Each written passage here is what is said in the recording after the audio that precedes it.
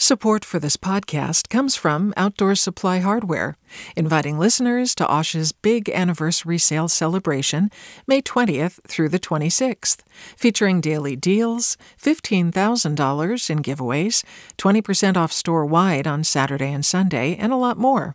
Learn more at osh.com. Hey, it's Avery Trufelman, host of Articles of Interest, and I've got to say, I've been a fan of KQED ever since I was a little kid, and I would come out to San Francisco to visit my grandma. It was just what we'd always turn on every time we got in the car, every time we were making dinner and turning on the radio. It was always KQED.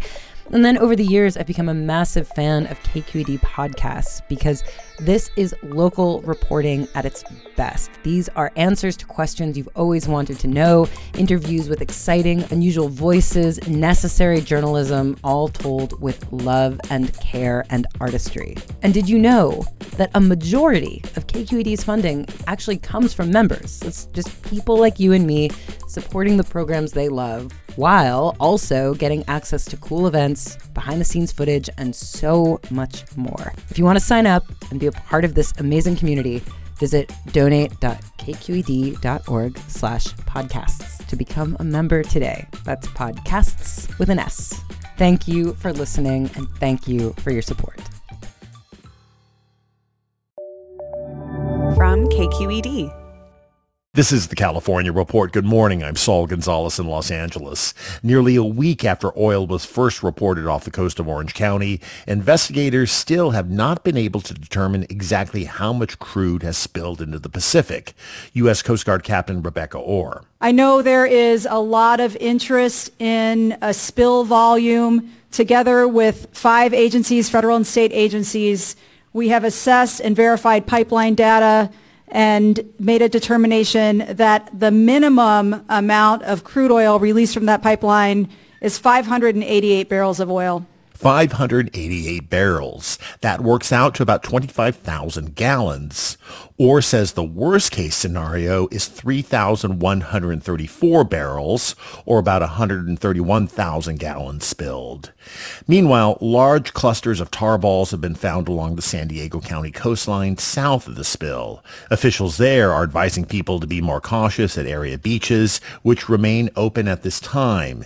It's still unclear if the tar balls are from the oil spill, but the quantity that's been reported makes it likely.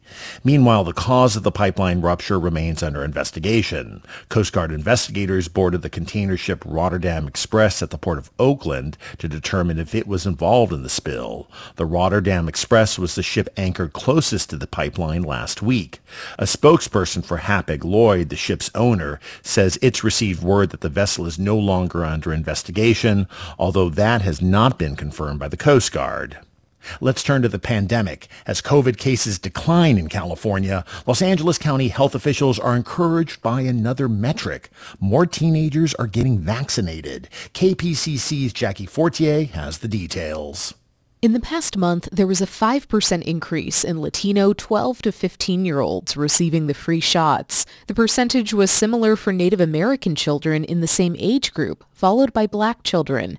LA County Public Health Director Barbara Ferrer credited families and an LAUSD mandate that students in extracurricular activities be fully vaccinated by the end of October. And I think for students that are playing sports or engaging in an extracurricular activity that they love, that may also be a motivating factor. We're just glad to see the increase. All LAUSD students 12 and over will have to be vaccinated by mid-December to attend in-person school in January. When the vaccine is approved by federal health officials for younger children, a statewide mandate for students to be vaccinated will kick in. For the California Report, I'm Jackie Fortier in Los Angeles. In related news, in the Bay Area, public health officers say the Delta surge is subsiding. So now it's time to talk about an exit strategy for COVID mask mandates. KQED's Raquel Maria Dillon has more. County public health officers imposed mask orders in early August. They say that's one reason the summer COVID surge was mild in the Bay Area compared to the rest of the state and country. Here's what needs to happen before the masks come off indoors. First, the counties must reach the yellow or moderate tier in the CDC's transmission map. Second, COVID hospitalizations must be low and stable. And third, vaccination. Either the county has to vaccinate 80% of its total population, or 8 weeks have to pass after the FDA approves a COVID vaccine for kids ages 5 to 11. Contra Costa County Health Officer Dr. Chris Farnatano. This final vaccination metric is really important to ensure that enough of the community is vaccinated to give us a fair degree of confidence that removing the mask requirement will not trigger another severe surge of cases and hospitalizations. The mask-free date is at least a couple months in the future, and masks will still be required in schools, on transit, and in hospitals. San Francisco officials made the first move. If rates stay steady starting October 15th, people in places like gyms, college classes, and offices will no longer have to mask up indoors, but someone will have to check that everyone there is vaccinated. For the California Report, I'm Raquel Maria Dillon. Do you love learning about the San Francisco Bay Area, its history, its people, its unique blend of cultures? Then you should check out the Bay Curious book. I'm Katrina Schwartz, editor and producer on the Bay Curious podcast, and I'm here to let you know that for the month of May, we've worked out a sweet deal for KQED podcast listeners. Right now, you can get the Bay Curious ebook for $1.99. That's right, $1.99. Just search for Bay Curious wherever you get your ebooks or find a link in our show notes. This offer does expire at the end of the month, though, so you'll want to act on it fast. Happy reading!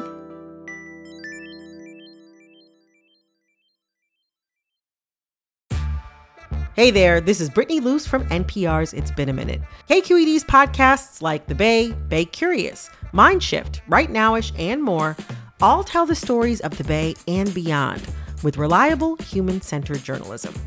They aim to inspire, make you think, entertain, and expand your understanding of the place you call home. Here's how you can support podcasting at KQED.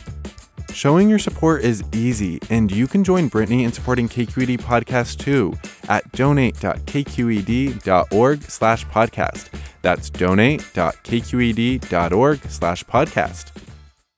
Officials with Sequoia and Kings Canyon National Parks say that while they still haven't been able to fully assess the damage because the KNP complex fire is still very active, the blaze appears to have seared 2 groves, including one with 5,000 trees. Last month, firefighters worked to protect the giant forest, which is home to about 2,000 sequoias, including the General Sherman tree, considered the world's largest tree by volume. And while the area appears to have been spared by the blaze, that's not the case for other large groves. Further south, the Windy Fire has burned at least 74 sequoias. Garrett Dickman, a botanist at the National Park Service in Yosemite National Park, who has been assigned to assess the sequoia damage from the Windy Fire, tells the Los Angeles Times he's bracing for even more extensive damage once his team is allowed in for further inspection. During the pandemic, people have taken up lots of new hobbies and activities. That includes yoga. And some yoga instructors have found ways to create culturally sensitive spaces for students of color, in an industry where many feel white Westerners have co-opted the practice. The California Report's Gabriela Frenes has the story. When you picture a yoga studio in California, who are the people in the classes and who is leading these classes? Bring your palms together and lift your chest.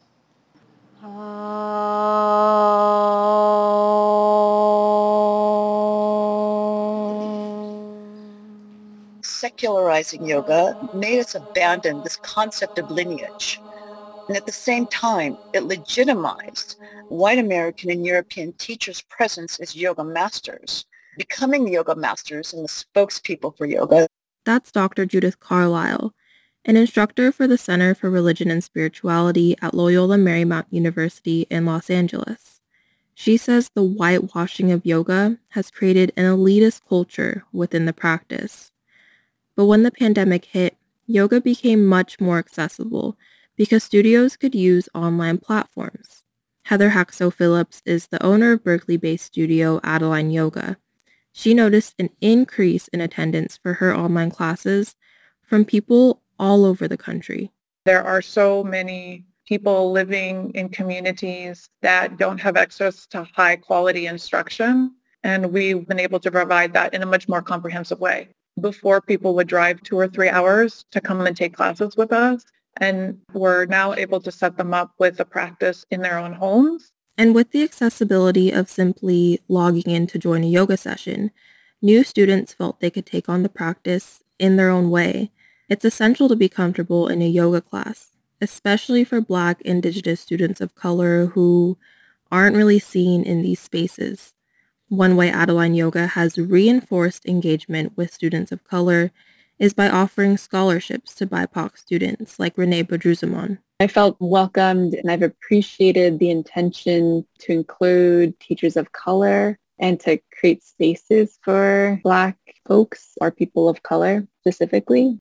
Tejal Patel is a South Asian American Michigan-based yoga instructor and founder of Tejal Yoga.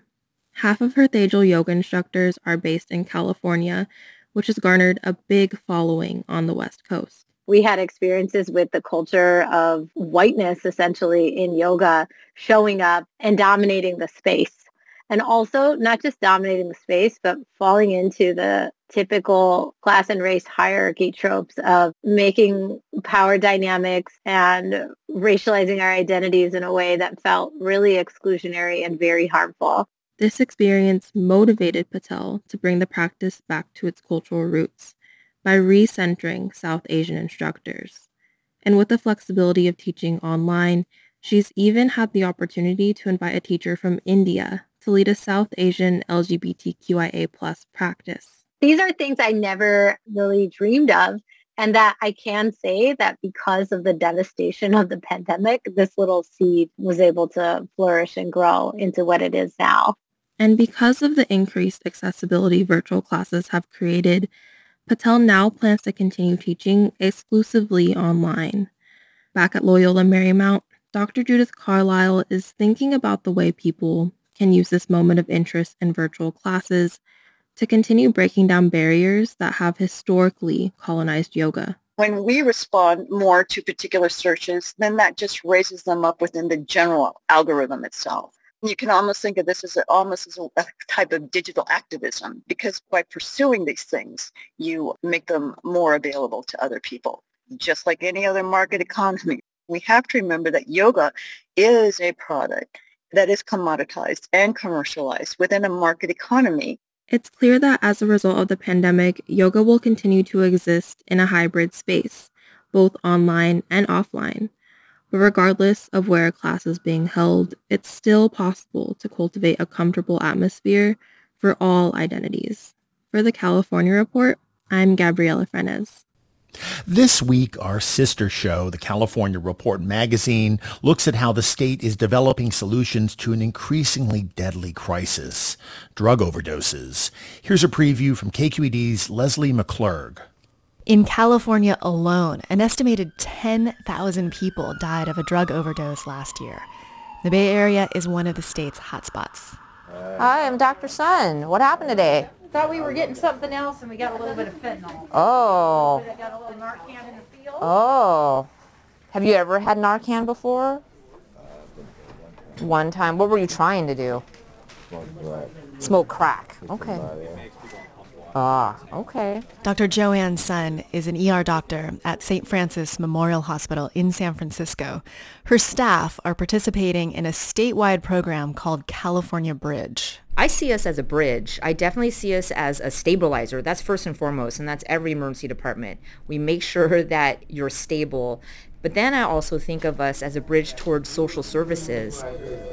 It's hard to believe, but offering addiction services in a hospital is actually rare and quite new. California Bridge has a two-pronged approach that starts in the emergency department. First, docs are trained to dispense medication to treat opioid use. It definitely takes away any withdrawal symptoms you feel, which is the main motivator of trying to get a hit again. Once a patient is stable, they're assigned a substance use navigator, kind of like a care coordinator, to make sure there's a strong handoff to long-term treatment once they leave the ER. That extra kind of hand-holding that these patients need to really start that journey of recovery. That's Christian Holosian. He's a substance use navigator at Highland Hospital in Oakland. He's one of 144 navigators across the state from Redding to San Diego who are trying to empower people who do drugs to turn their lives around. And you can hear more on this week's The California Report magazine. Listen to it on some public radio stations in the state or download its podcast. Support for the California Report comes from Blue Shield of California, rebuilding the future of healthcare with every Californian in mind, from quality and equitable care to not-for-profit values. Learn more at news.blueshieldca.com. Paint Care, now with 800 drop-off sites in California where households and businesses can recycle their leftover paint. More at paintcare.org. And Eric and Wendy Schmidt, whose philanthropy harnesses the power of people and science to create innovative solutions for a healthy environment, just societies, and opportunities for human achievement. And that is the California Report for Friday, October 8th. We're a production of KQED Public Radio. Our engineers are Katie McMurrin, Chris Hoff, and Brendan Willard, with assistance from Seal Muller and Jim Bennett. Our producers are Mary Franklin Harvin and Keith Mizuguchi. Our senior editor is Angela Corral. Our director of news is Vinnie Tong. Our executive editor is Ethan Tobin Lindsay. And our chief content officer is Holly Kernan. There's a big game tonight between the Giants and the Dodgers. I won't tell you who I'm cheering for as I sit here wearing a blue hat in Los Angeles. I'm Saul Gonzalez. Thanks so much for listening and have a great weekend.